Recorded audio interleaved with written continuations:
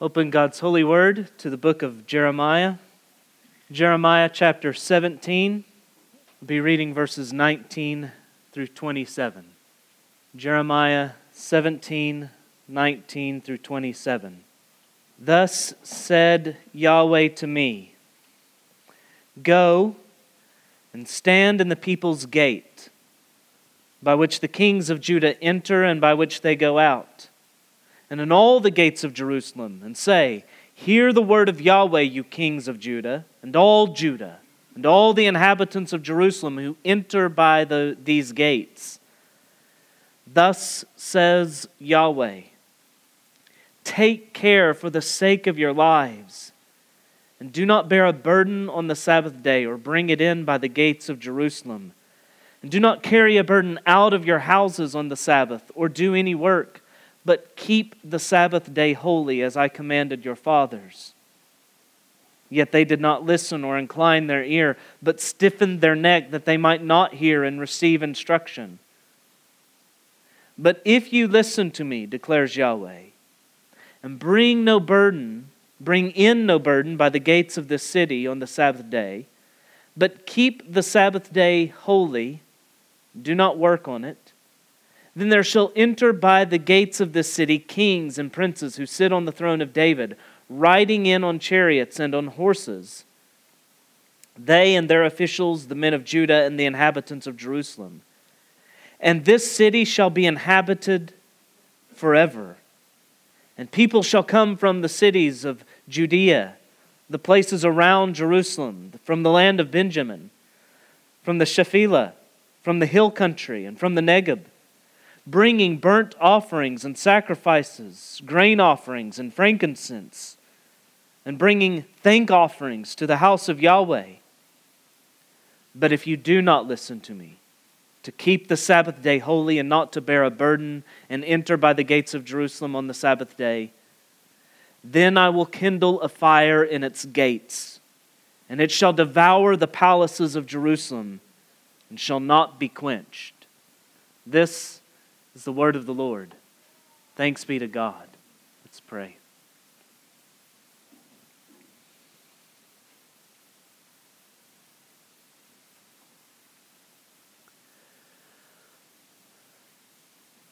Father, forgive us when rather was coming as servants with empty hands, receiving your command to rest, we would rather work, rebel, and eat something that we've plucked in rebellion.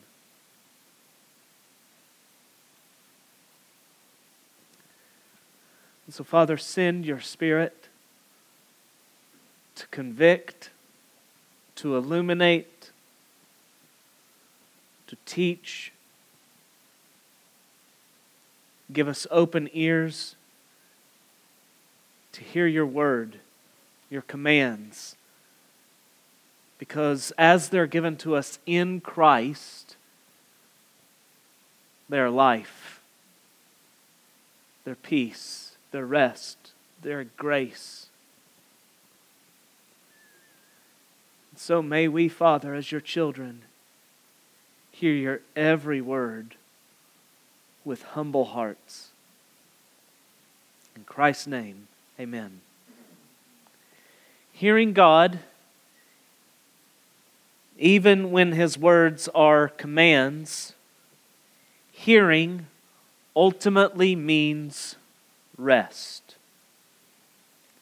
Our God speaks words of judgment. He speaks words of salvation. And hearing, responding appropriately to those words, ultimately means rest. If it's a word of judgment, hearing means repentance. So hearing means rest. And if it's a word of grace and salvation, hearing means believing. So hearing means rest. But such is the folly of human sin that rather than obey God's command to rest, we would rather rebel and work, as we see in our text. Our text this morning has three parts. First, Jeremiah receives a word of command concerning the Sabbath, concerning rest, verses 19 through 23. And second, blessing is promised should they obey this command, verses 24 through 26. And then cursing should they disobey, verse 27. And so the command, verses 19 through 23. Once again, Yahweh speaks to Jeremiah, telling him to speak. Thus said Yahweh to me, go, stand, and say. So the word comes to Jeremiah as he receives a word of command to speak, and what he's to speak is a word of command. He receives a word of command to speak, and what he is to speak is a word of command. And this way of setting up Jeremiah's prophecies, I hope you've noticed the pattern. This happens again and again and again in Jeremiah. The word of Yahweh. It's prominent in Jeremiah that everything's framed in that way. What's less prominent, what's less common, is that he's to speak here in a certain place. That sticks out. That's a bit different. And that the location given is not incidental to the prophecy, but intrinsic to the message, is clear by the repeated emphasis it receives. The gates, the gates, the gates. He identifies his audience as those who enter by the gates, verse 20. Burdens being brought in the gates are mentioned in verse 21, 24, 27. The promise held out for keeping the Sabbath is that kings, princes will enter by the gates of the city, verse 25.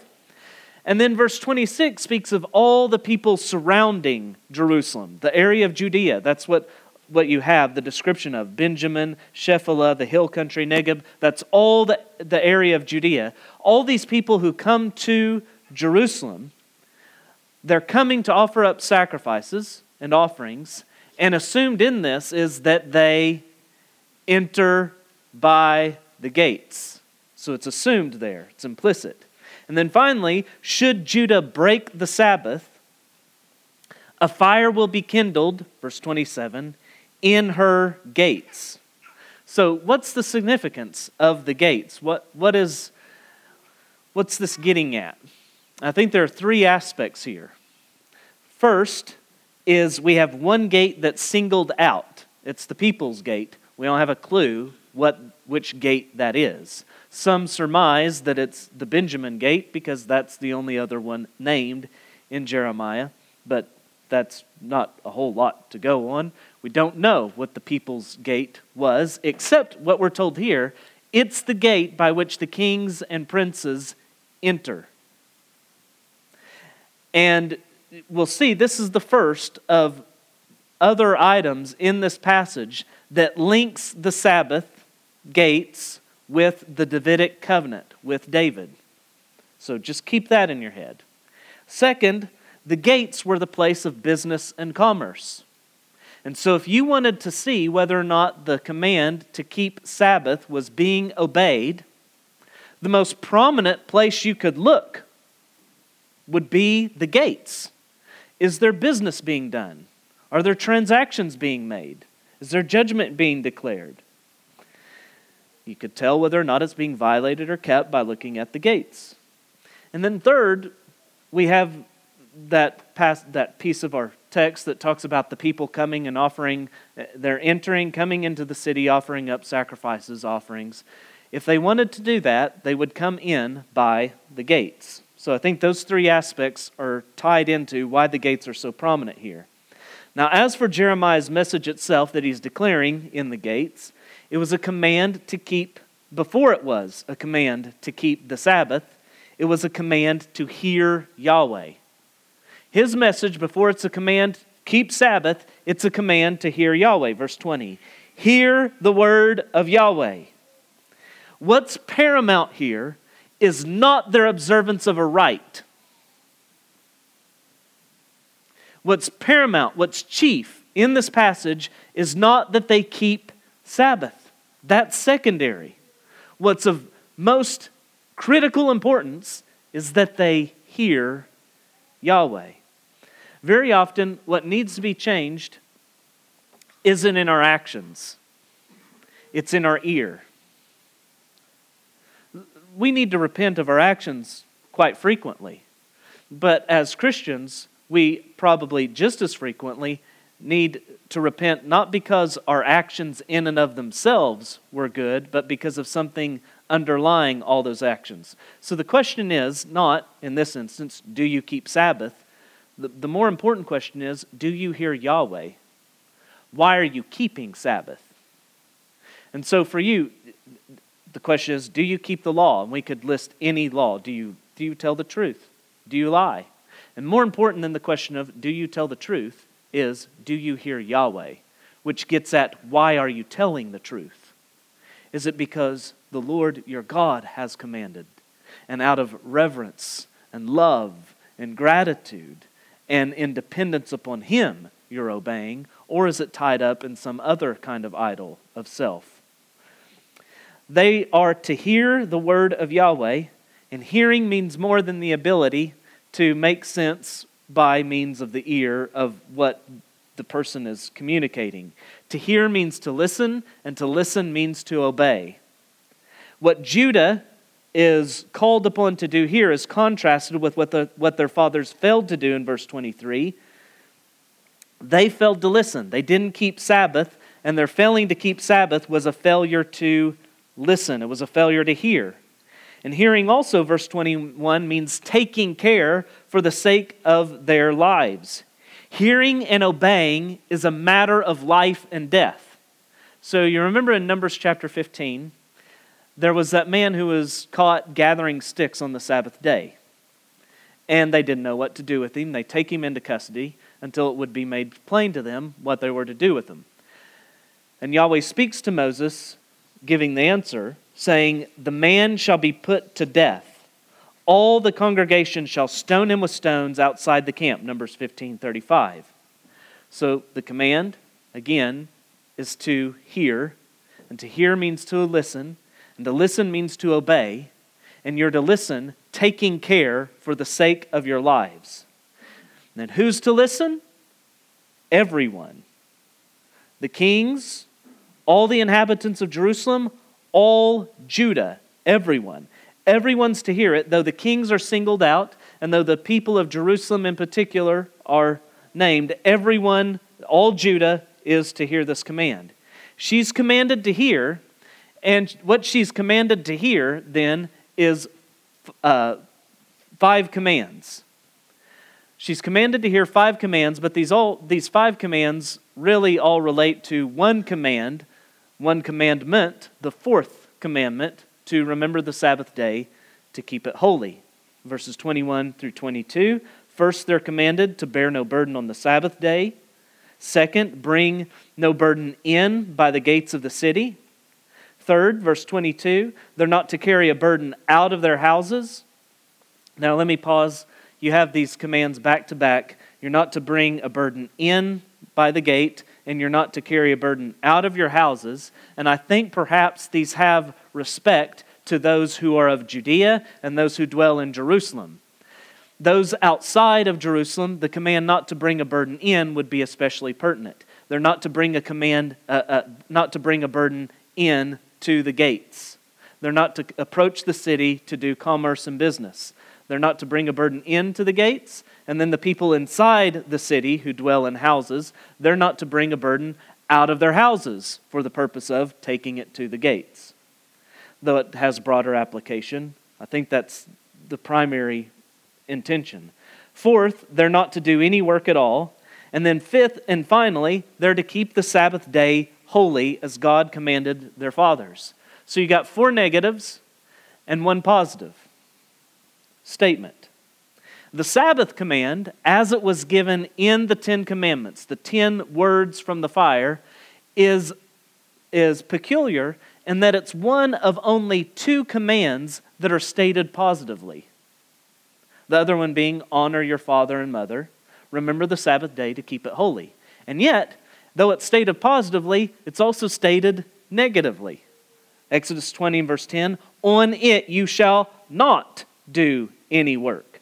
So it's peculiar in this way. Obedience to the positive means a negative.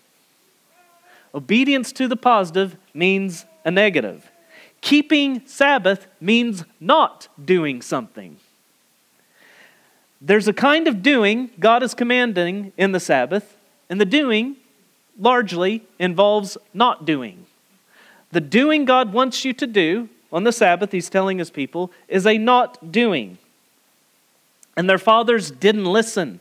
In rebellion, they stiffened their neck that they might not receive this instruction, verse 23. And the question then is, especially in our leisurely, lazy age, we would look at this and ask, why would they not obey such a command?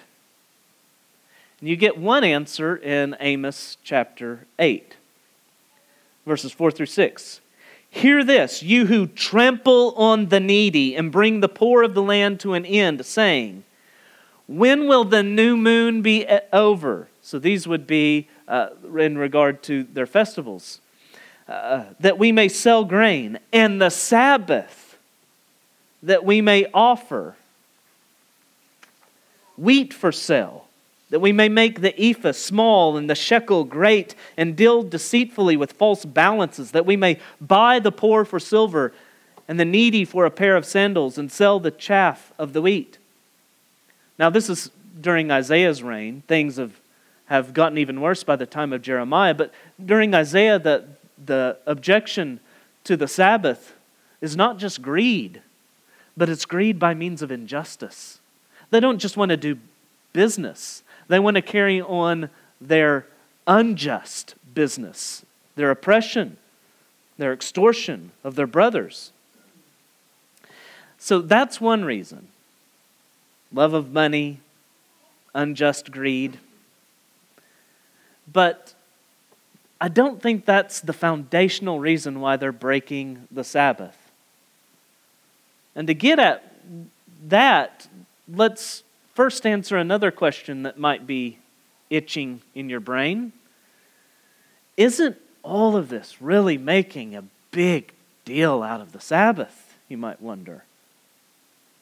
And in one way, I think you can see that these commands concerning the Sabbath do function in a way of putting forward the part representing the whole.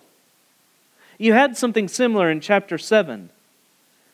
If you truly amend your ways and your deeds, if you execute justice one with another, if you do not oppress the sojourner, the fatherless, or the widow, or shed innocent blood in this place, and if you do not go after other gods to your own harm, then I will let you dwell in this place in the land that I gave of old to your fathers forever. And so there you see the central emphasis on if you do justice, you'll abide in the land. Idolatry was mentioned there, but the real emphasis is on justice, loving your neighbor. But the Sabbath command doesn't arbitrarily stand forward on part of the whole, as a part representing the whole, in a way that any commandment could do. There's something more is involved here. It wasn't just chosen in the way that any command could be chosen to put forward as part representing the whole. Something more is happening. And this is because the Sabbath is not just a covenant command, it was a covenant sign. It was a sign of the covenant. Exodus 31, 12 through 17. Yahweh said to Moses, you are to speak to the people of Israel and say, above all, you shall keep my Sabbaths. Isn't that peculiar? Above all, you shall keep my Sabbaths. For this is a sign between me and you throughout your generations, that you may know that I, Yahweh, sanctify you. So the command is, remember the Sabbath day to keep it holy, sanctified, set apart. And you're to keep it that you may remember that I sanctify you. You're setting this day apart as holy, remembering that I've made you holy. He goes on. You shall keep the Sabbath because it is holy for you. Everyone who profanes it shall be put to death. Whoever does any work on it, that soul shall be cut off from among his people. 6 days shall work be done, but the seventh day is a Sabbath of solemn rest, holy to Yahweh. Whoever does any work on the Sabbath day shall be put to death. Therefore the people of Israel shall keep the Sabbath, observing the Sabbath throughout their generations as a covenant forever. It is a sign forever between me and the people of Israel that in 6 days Yahweh made heaven and earth, and on the seventh day he rested and was refreshed. So as a sign of the covenant, it stands for the covenant itself. So this isn't the part being put forward to represent the whole. This is the whole put forward in part. This is all the covenant put forward in a sign, a symbol. How did then this sign signify the covenant? And there are two answers in a way. I think they're one, but it begins, as we examine them, looking like two. And the first one you get in Exodus, the second one in Deuteronomy. You get them in the places where the Ten Commandments are unfolded.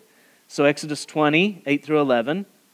Remember the Sabbath day to keep it holy. 6 days you shall labor and do all your work, but the seventh day is a Sabbath to Yahweh your God. On it you shall not do any work, you or your son or your daughter, your male servant or your female servant or your livestock or the sojourner who is within your gates. You catching that? For in 6 days Yahweh made heaven and earth, the sea and all that is in them, and rested on the seventh day. Therefore Yahweh blessed the Sabbath day and made it holy. So the grounds for Sabbath observance, as they're given in the commandments in Exodus, are rooted in creation. And so many have reasoned from this that the Sabbath is a creation ordinance that's incumbent on all men for all time.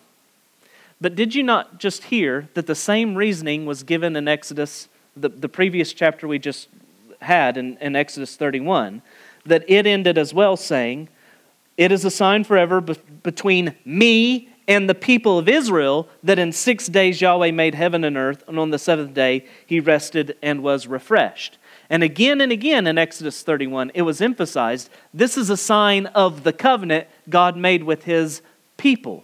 This is a sign of the covenant that he's made with Israel, that he's made through Moses. And so again and again, this is a sign that's peculiar to the people that he's redeemed. And you have to remember in this, that Genesis, though it was ancient history already, it was hot off the press. Genesis was ancient history, hot off the press. Genesis wasn't ticking out of some printer as the events are unfolding, and the people of God are just getting a little bit more Bible as history's unfolding. It was hot off the press. Moses had given it to the people that are receiving the commandment concerning the Sabbath. And what I think is at play here is not that he's saying this has been a commandment that's been incumbent on all men for all time. He's giving this as a sign to his people, and he's saying, this is who your God is. He is the maker of heaven and earth. He is the one who created in 6 days and rested on the seventh day. Be holy as God is holy, and he's making you holy, so set aside this day as holy. It's a way of you showing who your Redeemer is, who brought you out of Egypt. Now, I think that answer is correct, largely because I think it best harmonizes with the second answer that's given as to why they're to keep Sabbath. Deuteronomy 5, 12 through 15. Observe the Sabbath day to keep it holy, as Yahweh your God commanded you. 6 days you shall labor and do all your work, but the seventh day is a Sabbath to Yahweh your God. On it you shall not do any work, you or your son or your daughter or your male servant or your female servant or your ox or your donkey or any of your livestock or the sojourner who is within your gates, that your male servant and your female servant may have rest as well as you. You shall remember that you were a slave in the land of Egypt, And Yahweh your God brought you out from there with a mighty hand and an outstretched arm. Therefore, Yahweh your God commanded you to keep the Sabbath day. For this reason he commanded it. So the second reason is to remember the Exodus, to remember that they were slaves and they've been delivered and now they have rest. And this is a way for their male servants and their female servants to enjoy rest as they remember that they were slaves redeemed out of Egypt. Add to this that when they were redeemed out of the slavery in the land of Egypt, they were being redeemed to a land promised to them, and it was promised to be a land of rest. It's striking the way this is spoken of in Deuteronomy 12:8. Yahweh says he will give them rest in that land when he chooses a place for his name to dwell, having given them rest from all their enemies. So he's bringing them into this land, and they're going to have rest, and that rest is going to correlate to the time whenever he's defeated their enemies and he's established a place for his name to dwell forever among them. Solomon rejoiced in the fulfillment of that promise during the peace that had come under his reign because of his father and his battles, and he expresses joy in that promise being fulfilled at the dedication of the temple. He says, 1 Kings 8:56, "Blessed be Yahweh who has given rest to his people Israel, according to all that he promised. Not one word has failed of all his good promise, which he spoke by Moses his servant." So now do you see in this way, the Sabbath doesn't simply, as it stands for the covenant, it doesn't simply speak of the past. It doesn't just look back at creation and redemption. It looks forward to the rest that was going to come and be enjoyed in any prolonged state as they kept covenant. It speaks to this rest that they were to have in the land whenever God defeated their enemies. They dwelt in the land promised to them, and he dwelt among them in that place. Now, in light of all that, can you see why breaking Sabbath was breaking covenant? It stood for the covenant itself. It'd be like the church today deciding, we're not going to baptize anymore. We're not going to observe the supper anymore. To treat the covenant signs in that way would be a bold statement of rebellion. It would be breaking covenant. So back to the first question. Why would Judah break a command where the doing is a not doing? It's a command to rest. Why would they break such a command? Because the Sabbath is a sign of the covenant. Why don't they keep the Sabbath? Because it is a sign of the covenant. They don't destroy the covenant by breaking Sabbath. They're breaking Sabbath because they've already destroyed the covenant. Before the covenant sign of the Sabbath was ever violated in such a way, their hearts had already whored after other gods and followed them. Before the ring is flung off in violence, they had already loved another. The covenant sign is being desecrated because they've already broken covenant. Whenever a church starts playing loose with the sacraments, baptism and the Lord's Supper, or the preaching of the Word of God, she's already broken covenant. It happened before that, not by it. The desecrating of those things makes visible not only, it makes visible their infidelity. So the covenant signs not only are a way to portray faithfulness to the covenant, they're a way to portray unfaithfulness as far as they're absent or abused. If you believe that Jesus is the Christ, that He lived to be the righteousness of those who trust in Him, that He died to bear away the wrath of God for sin, that He rose defeating death and Satan, and that He will return again to make all things new. And if you believe in that and trust in Him, but you've not been baptized and joined a local fellowship to partake of the supper, you are ignoring God's covenant signs given to His church. And so I would plead with you, hear the word of Yahweh. Take care for the sake of your lives. Listen and obey. Through Peter proclaimed on Pentecost, Acts 2:38, repent and be baptized, every one of you, in the name of Jesus Christ for the forgiveness of your sins, and you will receive the gift of the Holy Spirit. God commanded His church to make disciples and to baptize those disciples in the name of the Father, the Son, and the Holy Spirit. If you refuse to be baptized, you may call yourself a disciple, but the only kind of disciple I can see that you are is a stiff-necked and rebellious one.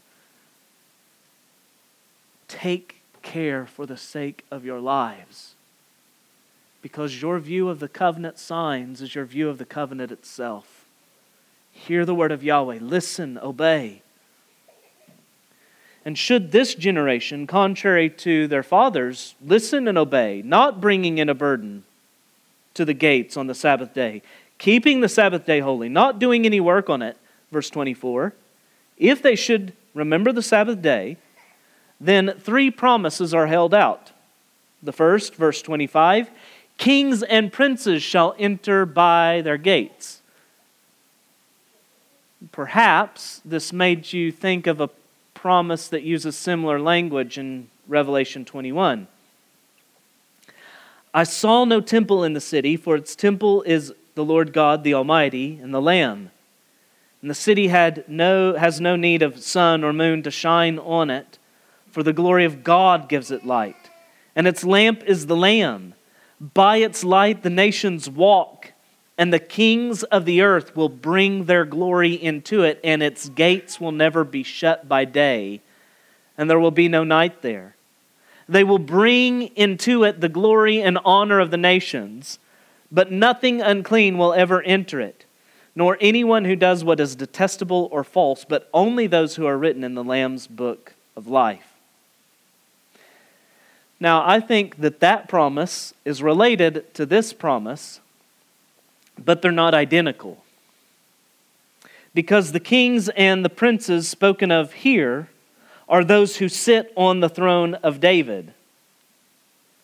And they enter riding on chariots and horses. Why are they entering their own city with chariots and horses? This is a victory march. When were the people promised rest?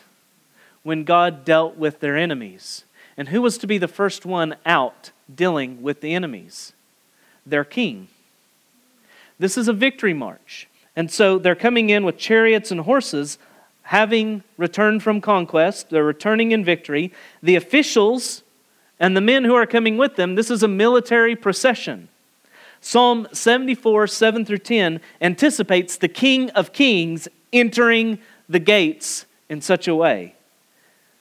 Lift up your heads, O gates, and be lifted up, O ancient doors, that the King of glory may come in. Who is this King of glory? Yahweh, strong and mighty. Yahweh, mighty in battle. Lift up your heads, O gates, and lift them up, O ancient doors, that the King of glory may come in.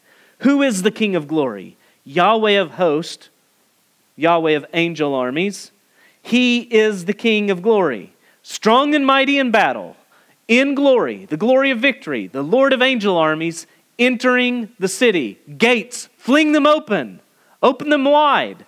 That's what's being anticipated here. You see how it relates to the Sabbath now. Suddenly, I think Yahweh is telling his people, if you will keep Sabbath, you will enjoy Sabbath. If you will keep Sabbath, you will enjoy Sabbath, as he gives his king victory over their enemies. Second, the city will be inhabited forever, verse 25. This is the kind of rest that flows from the previous promise. The reason the city is inhabited forever is because it's ruled forever. The reason it's inhabited forever is because it's ruled forever. In the Davidic covenant, God spoke to David saying, I will appoint a place for my people, Israel, and will plant them so that they may dwell in their own place and be disturbed no more. And violent men shall afflict them no more, as formerly from the time I appointed judges over my people Israel. And I will give you rest from all your enemies. Moreover, Yahweh declares to you that Yahweh will make you a house, speaking to David. When your days are fulfilled and you lie down with your fathers, I will raise up your offspring after you, who shall come from your body, and I will establish his kingdom. He shall build a house for my name, and I will establish the throne of his kingdom forever. I will be to him a father, and he shall be to me a son. When he commits iniquity, I will discipline him with the rod of men, with the stripes of the Son of Men. But my steadfast love will not depart from him, as I took it from Saul, whom I put away from before you. And your house and your kingdom shall be made sure forever before me. Your throne shall be established forever. Did you see it? 3 times. Forever. And the reason then it's promised that they will dwell forever in the city is because it will be ruled forever by one who sits on the throne of David. Third, finally, they're promised that people will come from all over the land of Judea to offer sacrifices in worship of Yahweh, verse 26. And did you catch how that was elaborated on in the Davidic covenant? There's a place appointed for Israel where God makes his name to dwell among them, that a son of David that God would raise up would build that house. Now, again, I believe what you see in all this is the thrust of the promise. If they will keep Sabbath, they will enjoy Sabbath. And integral to this is the Davidic covenant. As you look at this promise for keeping the Sabbath, that they'll be blessed if they do so, you despair. Because you see it's contingent on man. But then you begin to notice how interweaved with this promise is the Davidic covenant. And hope is kindled because you saw it was contingent on God's grace and faithfulness. Before I expound on that any further, let's look at the curse should they not listen, fail to keep the Sabbath holy, bear burdens on the Sabbath day, entering by the gates with them. If they do so, verse 27, there will be fire. It'll be a fire kindled in their gates, the place where they made manifest their infidelity.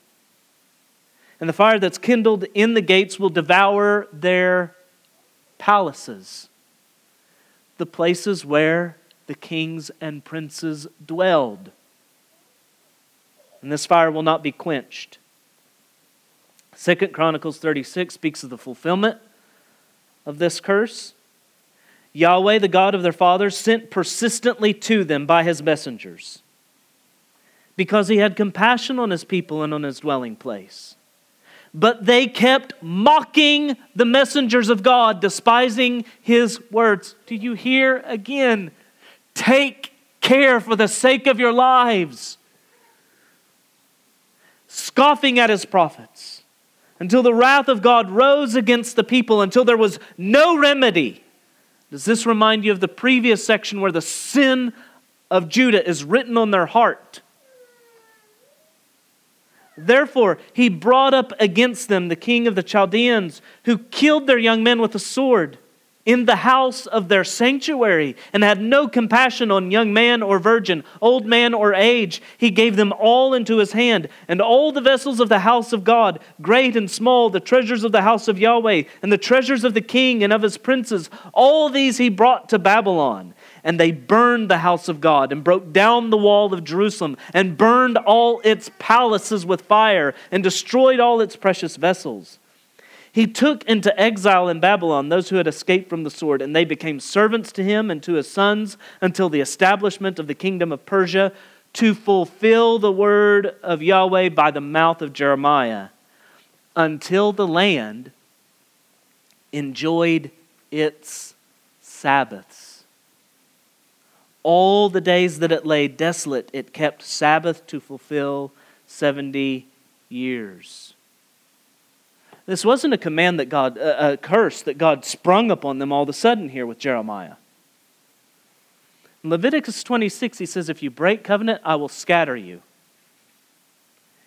And then he says, once they're scattered, Leviticus 26, 34 through 35, the land shall enjoy its Sabbaths. As long as it lies desolate, while you are in your enemy's land, then the land shall rest and enjoy its Sabbaths. As long as it lies desolate, it shall have rest. The rest that it did not have on your Sabbaths when you were dwelling in it. The land will enjoy rest. They will not. One day, our Lord will return anew in glory, and He will speak, and creation will be made new. No longer groaning, it will finally have rest. And I plead with you, hear, listen, take care for the sake of your lives. Because if you do not, you will have no part in that rest. The land will have rest, and you will have none. But the question that I know is likely nagging many of you is, okay, what does this have to do with us, though, in connection to the Sabbath? Towards an answer, there are 3 ways of reading the Scriptures that will lead you to 3 different answers. First, there's the dispensationalist view, which, to put it in its most crude and simple fashion, classical dispensationalism says there's Israel and there's the church. And this is all Old Covenant. It doesn't pertain to the church. This relates to Israel and the covenant God made with her. So this way of reading the Scriptures leans very heavily to discontinuity. If there's a scale of discontinuity and continuity, dispensationalism is in the red on the discontinuity side. Second, there is the classical Reformed or covenantal view. Historically, Reformed covenant theologians have stressed the continuity of the Sabbath. The continuity of the Old and New Covenants, for that matter. And this is true also of our Baptist forefathers. So while our Baptist fathers would stress more, not altogether discontinuity, but they would stress a bit more discontinuity than, say, our Presbyterian brothers would in relation to circumcision, corresponding to baptism. When it came to the Sabbath, they alike both affirmed continuity. There's very little difference in the 1689 Baptist Confession and the Westminster Confession on this matter. So, chapter 22, section 7. Second London Confession, 1689 Confession reads, "As it is the law of nature, that in general a proportion of time by God's appointment be set apart for the worship of God, so you see that they're rooting it as a creation ordinance, so by His word, in a positive, moral, and perpetual commandment binding all men in all ages, He hath particularly appointed one day in seven for a Sabbath to be kept holy unto Him, which from the beginning of the world to the resurrection of Christ was the last day of the week, and from the resurrection of Christ was changed into the first day of the week, which is called the Lord's Day, and is to be continued to the end of the world as the Christian Sabbath, the observation of the last day of the week being abolished." This is also what's regarded as the Sabbatarian position. Also, you will know that there are Seventh-day Sabbatarians who advocate for the seventh day, for the Sabbath to be observed on a Saturday. These positions tip towards continuity, and there are more and more persons who want to floor the continuity even further than what the Westminster Confession or the 1689 Confession puts forward. More on that in a bit. First, though, the third position. There's what we might call the fulfillment position. Remember, Jesus said, "Do not think that I've come to abolish the law or the prophets. I've not come to abolish them, but to fulfill them. For truly I say to you, not until heaven and earth pass away, not an iota, not a dot, will pass from the law until all is accomplished." Matthew chapter 5. So contrary to the dispensationalist, Jesus did not say that the law is irrelevant for His disciples, although classical dispensationalism gets out of this by saying that the Sermon on the Mount was addressed to national Israel and doesn't have any part with the church at all, which is kind of a bummer, that then you read your gospel and you find out it's no gospel. It doesn't have anything to do with you. Leave that aside. Contrary to dispensationalists, it's not irrelevant. Contrary to the classic covenant view, Jesus didn't say He simply came to ensure the law's unaltered perpetuity. He came to fulfill it. And so in recent years, I've encountered more persons who I believe are reacting against the dispensationalist view, who think that evangelical Christians as a lot, altogether, are antinomians. Part of this is because we eat bacon, and the other part is because we go out and eat that bacon on a Saturday. They don't think they think we just show an utter disregard for God's law. And they'll even say this of covenant theologians, although I think they don't know covenant theology most of the time. I think it's largely a reaction against dispensationalism. And while I share their distaste for dispensational theology's shoddy dismissal of the law, I think that they also disregard God's law. Fulfillment is not about less. Fulfillment is about more. Whenever I turn from the shadow of my spouse to embrace my spouse herself, I don't have less, I have more. I haven't lost anything. If I kept looking at the shadow, that's whenever I would have lost. True, the law of God is written on the heart. But also, shadows are replaced by substance. Whenever a bud blooms and I eat the fruit, I eat everything that the bud was and more. And so I think I'm zealous to keep the Sabbath.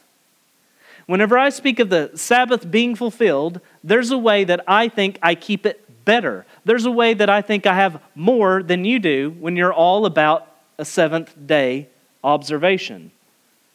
I believe it's a critical matter of life and death to keep Sabbath. One must take care or they will die. What does this mean? Fulfillment means there's both discontinuity and continuity.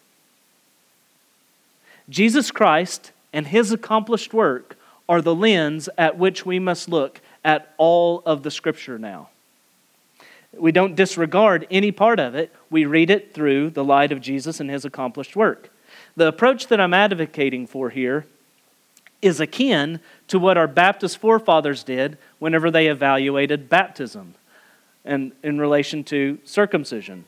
I only wish that they would have paid the same attention to the covenant sign of the Mosaic covenant as they did to the covenant sign of the Abrahamic covenant. And I think they would have come to some similar conclusions. The Sabbath is a sign. We've discussed that. But as a sign, it not only looks back, it looks forward. It's a shadow. And so Paul warns the Colossians, who are in danger of being influenced by a kind of Hebrew mysticism.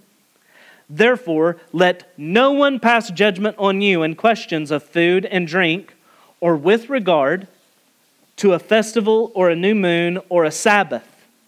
These are a shadow of the things to come, but the substance belongs to Christ. The Sabbath anticipates. It's the bud.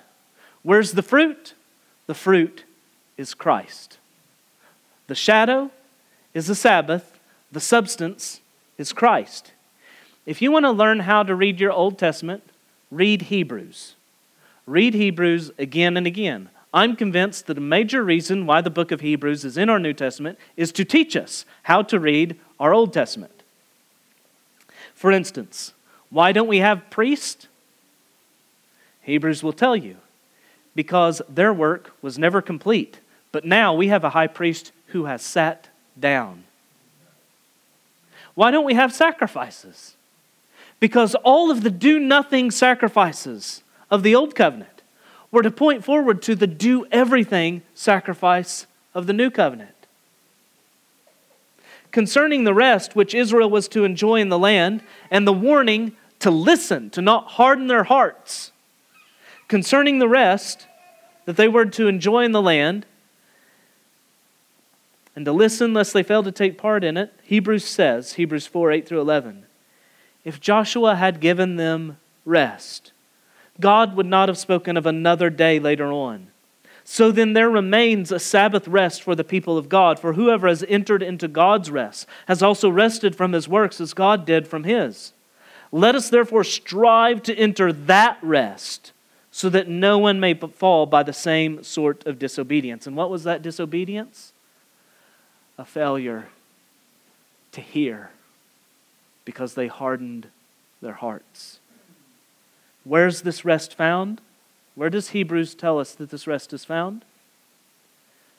It's found not in the shadow, but in the substance. It's found in Christ, who worked so that we might rest. In the New Testament, every command taken from every command in the Decalogue is quoted in the New Testament. As you read those commands through the light of Christ, every one of them comes right over to us. There's only one of the 10, though, that's not quoted. The command concerning the Sabbath. And does this not make sense? Because it's the only command that's not simply a command. It's a sign of the covenant. In the New Covenant, 2 signs are expressly given to the church. The sign of baptism, the sign of the Lord's Supper. So then, what does it mean for us to hear, to listen, to take care for the sake of our lives in light of Christ and His accomplished work? I'll say this. I think the principle of working 6 days and resting 1 is a principle that is ingrained into creation, and it's the rhythm of life that's best. But as far as the command as given to His people concerning the Sabbath, what does this mean for us? As we read it through the lens of Christ, our rest is found as the people of God when we gather to celebrate and worship our Lord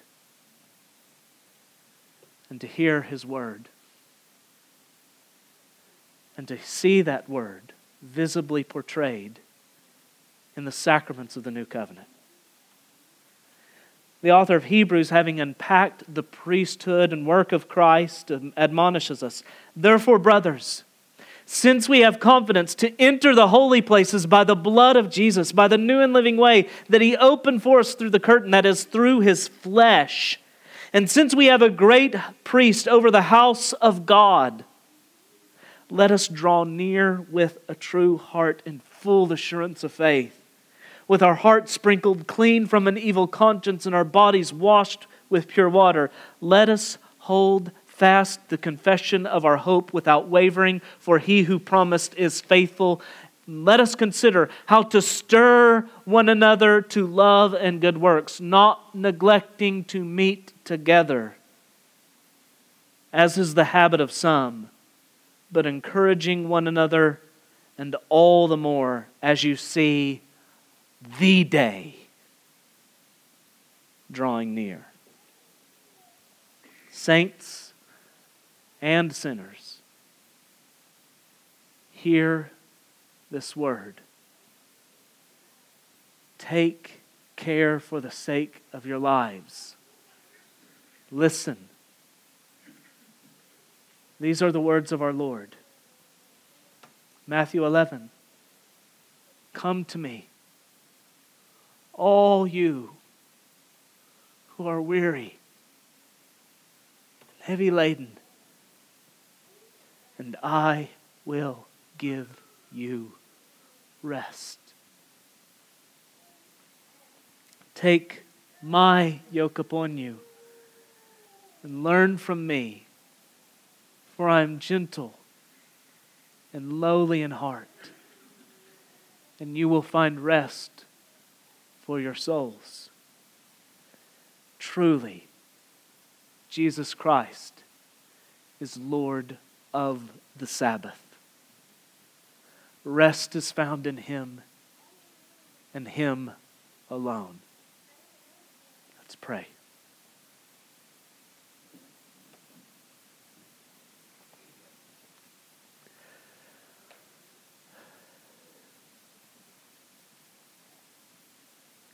Father, because of your redemption, laws written on our hearts, and we do.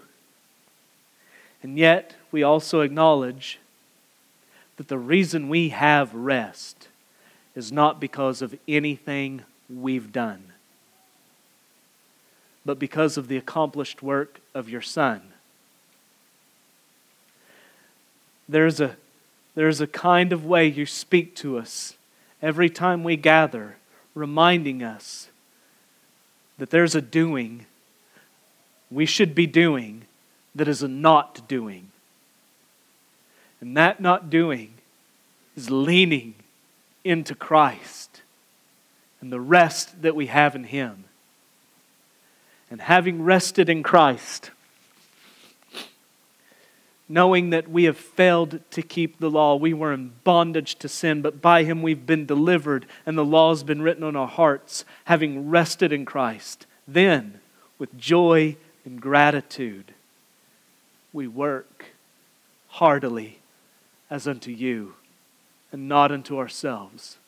So be glorified, Father, as we rest in Christ and then striving with all His strength that He's worked in, that you're working into us by your Spirit. May we take up the task you've laid before us with gratitude and joy for the glory of your name. In Christ's name, amen.